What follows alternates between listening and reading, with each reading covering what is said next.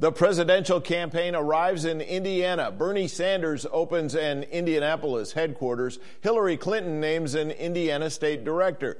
Todd Young wins endorsements from the business community. INDOT picks an I-69 route.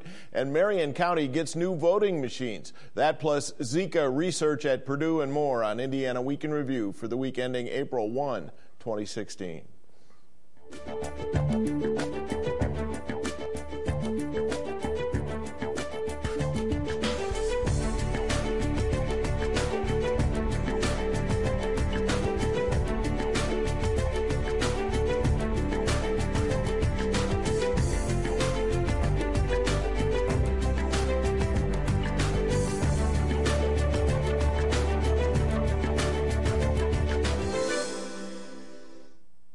Programming is made possible by Ice Miller. Ice Miller, with a 100-year tradition of learning what is important to clients and strategizing with them toward a common goal. Today, Ice Miller continues its commitment to help clients build, grow, and protect their interests. More at icemiller.com. This week, presidential politics arrived in Indiana as the Bernie Sanders campaign opened a state headquarters in Broad Ripple. The Democratic challenger is planning a big presence in this state during the build-up to the May 3rd primary, with regional offices opening this weekend. Indiana is the only state with a primary on May 3rd. Sanders State Director Pete D'Alessandro. I think a lot of people are going to be watching, and it could be the catapult from Indiana to the California and later primaries. So it's going to be very important.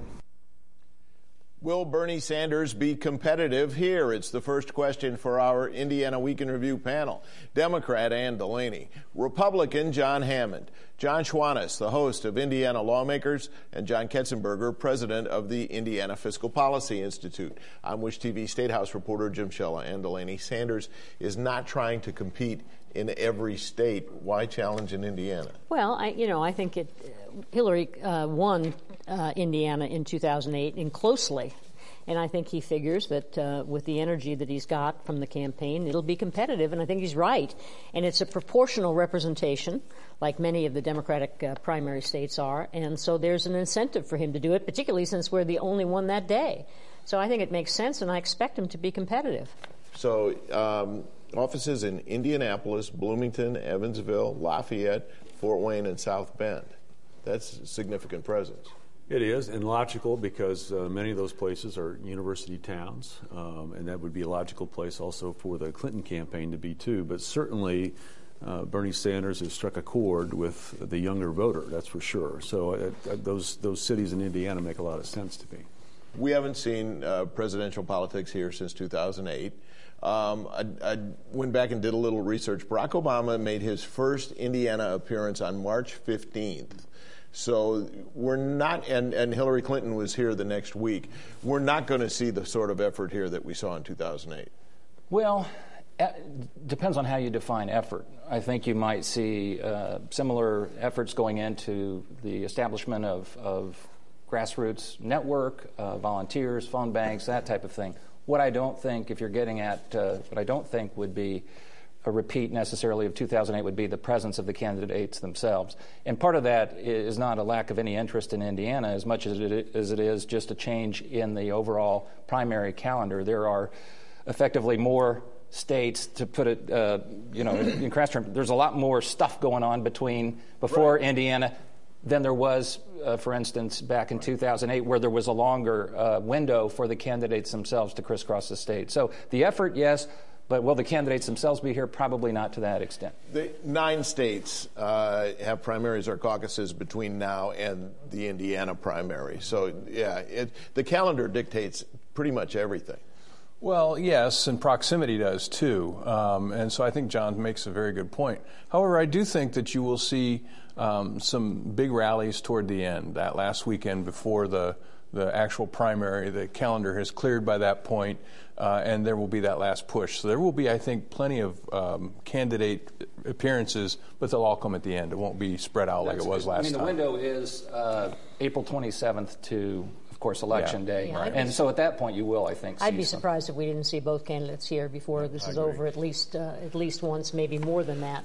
And, Indiana has a lot of delegates, and it's important. And that, I think it's pretty clear that Hillary Clinton's going to win the nomination, but it isn't completely decided yet, and so this is in play. All right, to that side of the Democratic battle, the Hillary Clinton campaign named a state director for Indiana this week. Peter Hanscom is a former aide to Senator Joe Donnelly. The Clinton campaign plans to open an Indianapolis headquarters soon. Regional offices are also in the works. It's news that came out about a week after Bernie Sanders opened his Broad Ripple headquarters. Hanscom believes the nomination will still be up for grabs in 5 weeks. Hoosier voters should be excited that what happens here in the primary on May 3rd is going to matter as to who becomes the nominee for the Democratic Party. We are building a truly statewide campaign that is going to be, to a full scale of what you would expect for a statewide primary. John Hammond, is Hanscom a good choice? Peter Hanscom is an excellent choice for that campaign, and I say this as a Republican, but I had a chance to observe him during the legislative process when he was the executive director for the field director, I should say, for the Indiana Competes effort, which was all about the civil rights, LGBT, consortium of business Indiana-based businesses, right? Yeah. So he actually had to deal with both sides of the aisle and did so in a very professional way. But the fundamentals of a campaign and what it takes to identify voters and get them out, he is one of the best in our state. So you've got the Sanders campaign, who brought in what was their Iowa team. They'd gone on to Oklahoma and Nebraska. And then Hillary is putting together an Indiana team. Yeah, and I think it gives her an advantage because Peter Hanscom knows the players in Indiana already, and they know him. The business community certainly knows him, and he certainly knows what he's doing. So I think we're not going to have to put up a map for him to show him where South Bend and Lafayette and Fort Wayne are. Right. He already knows that. That gives him a leg up. There's no question about it. It won't be an easy task. I mean, this is really tough competition. I mean, this Clinton-Sanders race, and I think they found a good person to be able to pursue that. I Almost think. as tough as Trump-Cruz. Well, sure, or Kasich or others. Yeah. So, well, let's talk about the Republican side because there should be as much at stake in Indiana for Republicans, yet they haven't made an appearance here yet. No, but I think that at the end, if things continue to trend as they have, I've seen some analysis in this last week where Indiana could be very important in the Republican side of the aisle because there's a growing sentiment that they want to have a convention that's open. So if it's close and Trump could do well in Indiana, maybe it puts him over the top. Maybe Indiana doesn't go for him and he's further away from having the delegates necessary. So while we haven't seen the organization or the people here yet, I think ultimately this could be very important for the Republican side. I'm not sure how much organization he's put in other states either. He's relied on the free media because everything he says, as provocative as it is, gets him coverage everywhere he goes for free. And he's been successful with it, however you want to define success. Well, he's certainly known for it. I'm not sure saying one thing one half hour and another thing another half hour is the definition of success. I understand completely. Yeah. Ted Cruz has a local attorney doing some organizing for him. But Trump doesn't have anybody on the ground in Indiana, does he? Well, not yet, although I'd say that former state chairman, I think is interested, Republican state chairman, Rex Early, who's been on this show before, has an interest and certainly has indicated his support for Trump. So I think you're going to find him involved at some point, too. Yeah. What will be, John, what will be the hotter race in Indiana, the Republicans or the Democrats? I really, this is a cop-out. I think they're both going to be very interesting races. We'll know more in the next week or so. Again, a cliche, but Wisconsin, we'll have a better sense of whether Trump has peaked and, in fact, has started a decline, as some have suggested, or if he is able to overcome some of the controversies stemming from his comments this week, and that was just a blip. Ask me again next week, and I'll give you a more authoritative answer. You'll probably give us a more authoritative thing after the primary. We'll also ask you after New York. Yeah, that's true, too. But you've got the other thing you have going on here is the contested Republican primary for the Senate. Right. And when you factor in the Trump factor for that could be a godsend for Stutzman's candidacy. So it's going to be interesting to see how that all plays out. Well, let's talk about the U.S. Senate primary. The Indiana Chamber of Commerce and the U.S. Chamber of Commerce endorsed GOP Senate candidate Todd Young in an announcement made this week. It's an endorsement that GOP candidate Marlin Stutzman sought. And one of the things that comes with it is an unspecified television budget. This campaign ad in support of Todd Young was purchased by the U.S. Chamber, and a spokesman, Rob Engstrom, says the group intends to spend enough money to swing the race in Young's favor, putting him in a position to challenge Democrat Marion Co in the fall. He has the ability to win a political election. He's demonstrated that. But he also has the courage to govern and get things done, and he's demonstrated that. I've beaten Marion Co before. I can beat Marion Co again. Marion Co is out of step with not just Hoosier employers, but also the needs of Hoosiers. Todd Young there. John Ketzenberger, how important are the business endorsements in this race? Well, the endorsements are nice, the money's nicer, and that's exactly what Todd Young picks up here, the resources that are very deep and very directed. And I think what you see at play here is that there's some concern about the Senate overall. The strategy on the Supreme Court, I think, is bothersome and worrisome for some people, and there may be some thought that the Senate majority for the Republicans is at a bit of a risk. So they look at Indiana and they see the race here and they think, well, this is something that we might be able to do to maintain so that we don't have to worry about possibly losing it. And I think that's why you're seeing a lot of involvement. Well, in fact, Todd Young is telling people now that he thinks that the Indiana race could be the one that determines party control in the U.S. Senate. Is he overselling it? Yes. Let's put it this way, though, Jim. If you were the candidate and you're fundraising outside the state, that's probably what I would say, too. This is for all the marbles, my race right here. Who's to say, when it comes down to the end, it could be any number of, how do you identify which state and which seat flipped it? Suffice it to say, though, that people are, for the reasons that were articulated, are nervous about this because of the down ticket effect by a Trump candidacy or, even a Cruz candidacy. Yeah. With the money that's attached here, is this the most important endorsement in this primary? Well, let's think about this. You're going to have another endorsement that actually has already taken place for Marlin Stutzman, right? The Club for Growth. The question is, often in these situations, when the U.S. Chamber comes in with an endorsement and money, sometimes the Club for Growth will follow with money. They've made an endorsement.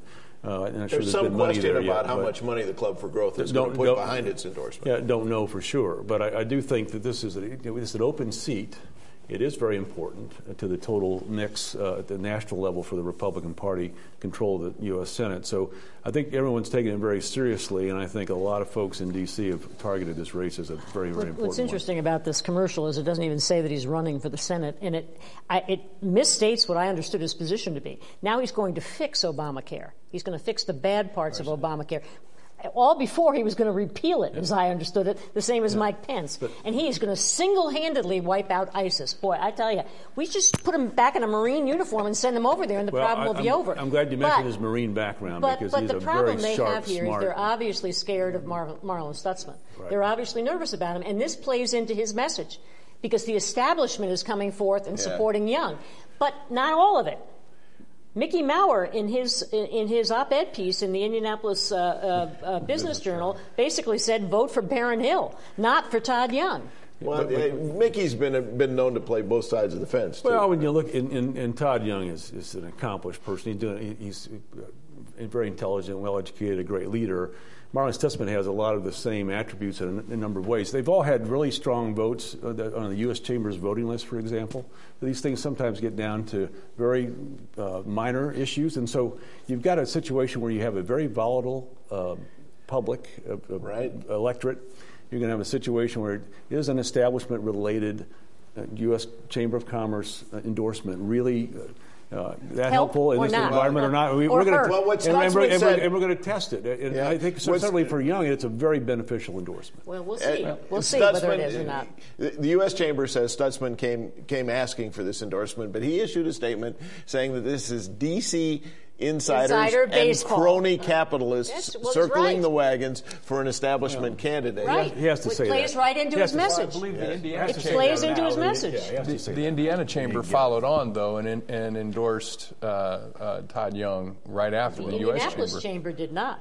Well, they've often had differences. A little bit with more balanced perspective on life. This goes without saying because it happens 100 times every cycle. But the best candidate or the strongest candidate, let me say, in the primary is not necessarily, this sounds like a disclaimer, the strongest candidate in the general election.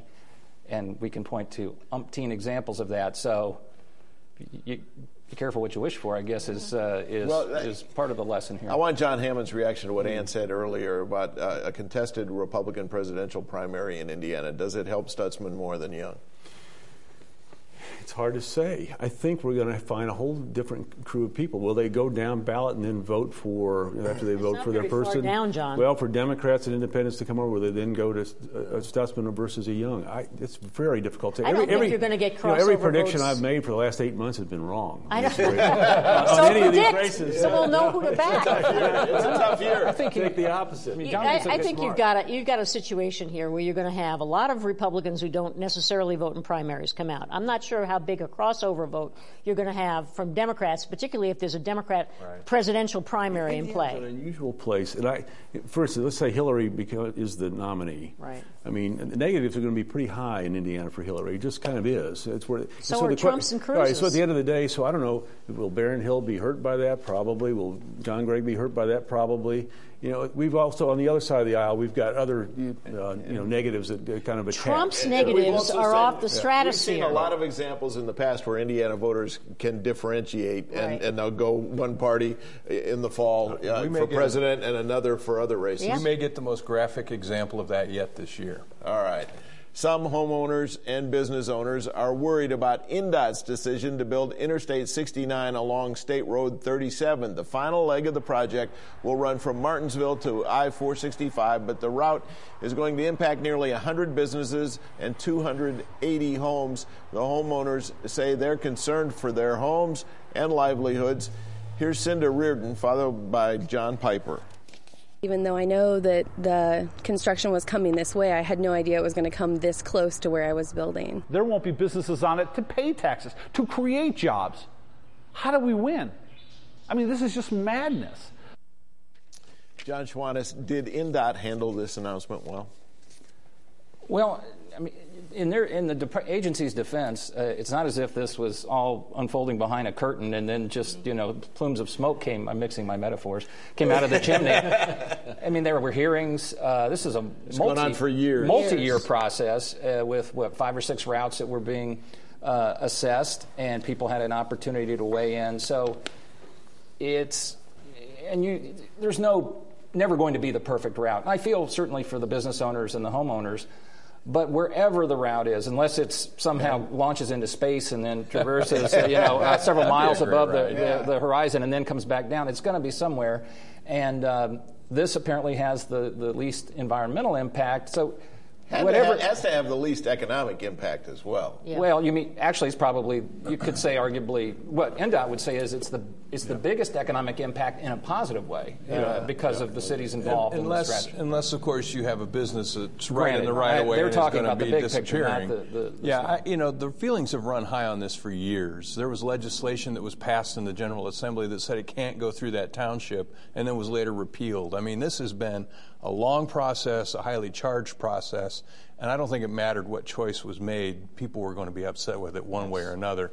And so whether they handled the announcement, I don't know that there was a good way to do it. They were going to have to say that this was the decision and people were not going to like it, and understandably so. The best thing they can do... One of the things that happened this week was the media advisory said that they would talk about a variety of routes. Right. Nobody expected a final decision. And there it was. Yeah. But what they can do now is execute well and do what they need to do in a fair manner, because if they don't, they're going to get called on. It's going to be a tough time. Is it not cast as a recommendation? I mean, theoretically... There's still some wiggle room, I guess, and more. I think there are hearings in the coming week. The legislature can always take action. Well, certainly they can. But they need to get this project done. It needs to get done. We've been, laboring long and, haven't given birth yet. So it's time to happen. They need to be fairly compensated for what they're losing, those individual homeowners and businesses. But there's no good way to do this unless you're going through something that has no settlement in it. This is the most direct way and probably probably the most efficient way to do it. And I grew up in Perry Township. My mother's still there. That's the portion close to the highway. Where this not very close to the highway, but we have a number of friends and that own businesses and have houses in and around the proposed project. Now, if this is the best route after all this study, there's been a lot, and so it's not been hidden. Everyone's had a chance to look at it, and it's been fought for many years, at least 10. With the legislative inducement enactment that was put in place to prevent it. It is now incumbent upon everyone to figure out a way to make sure that they haven't divided that community, and so these interchanges, the overpasses, underpasses, all that activity that has to be pursued and executed properly, like as John said, really needs to be focused on, and they need to be ultra sensitive to that community as they execute. Time now for viewer feedback. Each week we pose an unscientific online poll question in conjunction with our ICE Miller email and text alerts. This week's question, did INDOT pick the right route for the final leg of I-69? Your choices are A, yes, B, no, or C, it's a can't-win circumstance. Last week's question, did the governor do the right thing with his veto of the Notre Dame bill? 57% said yes, 43% said no. If you'd like to take part in the poll, go to WFYI.org/IWIR and look for the poll. On primary election day, voters in Marion County will use new high-tech voting machines for the first time. The election board recently purchased 320 new voting machines. Some of them are touchscreen terminals intended for use by people with disabilities, but anyone can use them. County Clerk Mila Eldridge says the bill to taxpayers is $1.4 million. It is a big expenditure, however, but necessary. Again, democracy is very, very important. And if we don't have the equipment to conduct successful elections, then that's not good. John Hammond, is it necessary? Well, yeah, as I answer that question, let me just fully disclose my law firm was involved in the procurement for these new voting machines, and they were on that's the winning side of the procurement. I was not personally involved in it, but that being said, the machines were 15 years out of date. The software interfaces were poor. The potential for glitches and breakdowns were growing with each election cycle. So it is a pretty important investment to make it. It's in a large one, but it's necessary to make sure that we don't have the delays that frankly undermine the confidence in the voting process and the system itself. When people go for the only time they get a chance to make a mark on what's going on in their government and they can't do it, that's a problem. So the expectation is fewer breakdowns, fewer delays, quicker results. That's the expectation. The ESS system is superior, and it should be quicker and more efficient and easier to operate. And John's right. When people can't exercise their right to vote, heaven knows the legislature has put enough impediments into discouraging people to vote in the first place. We need to make it as easy as we can.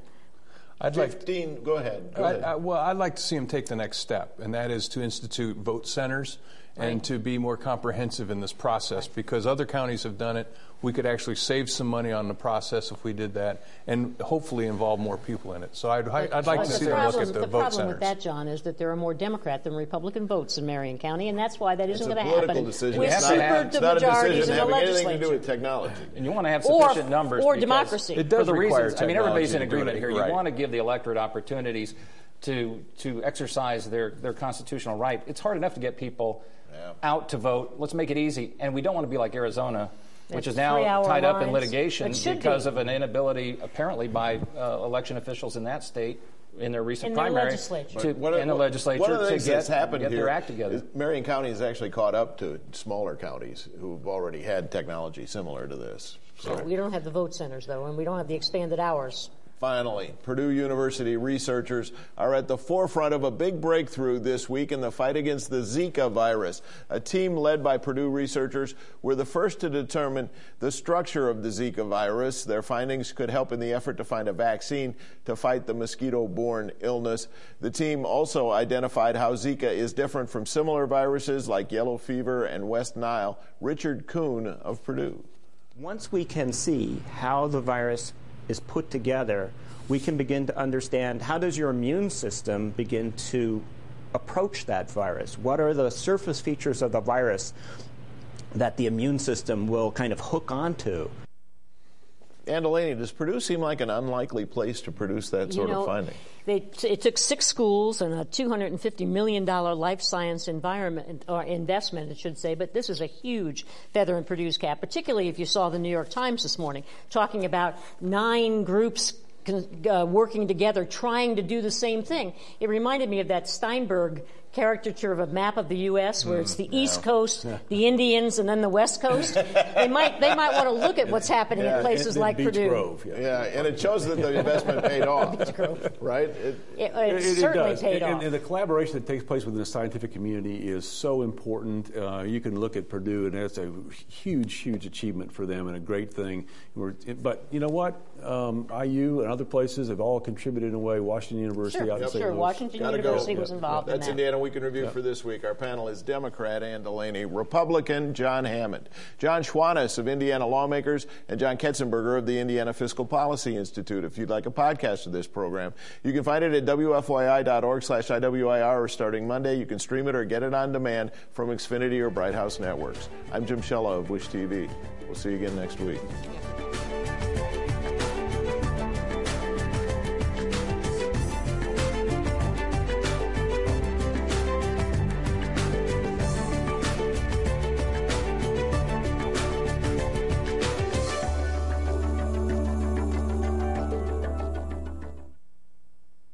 Programming is made possible by Ice Miller.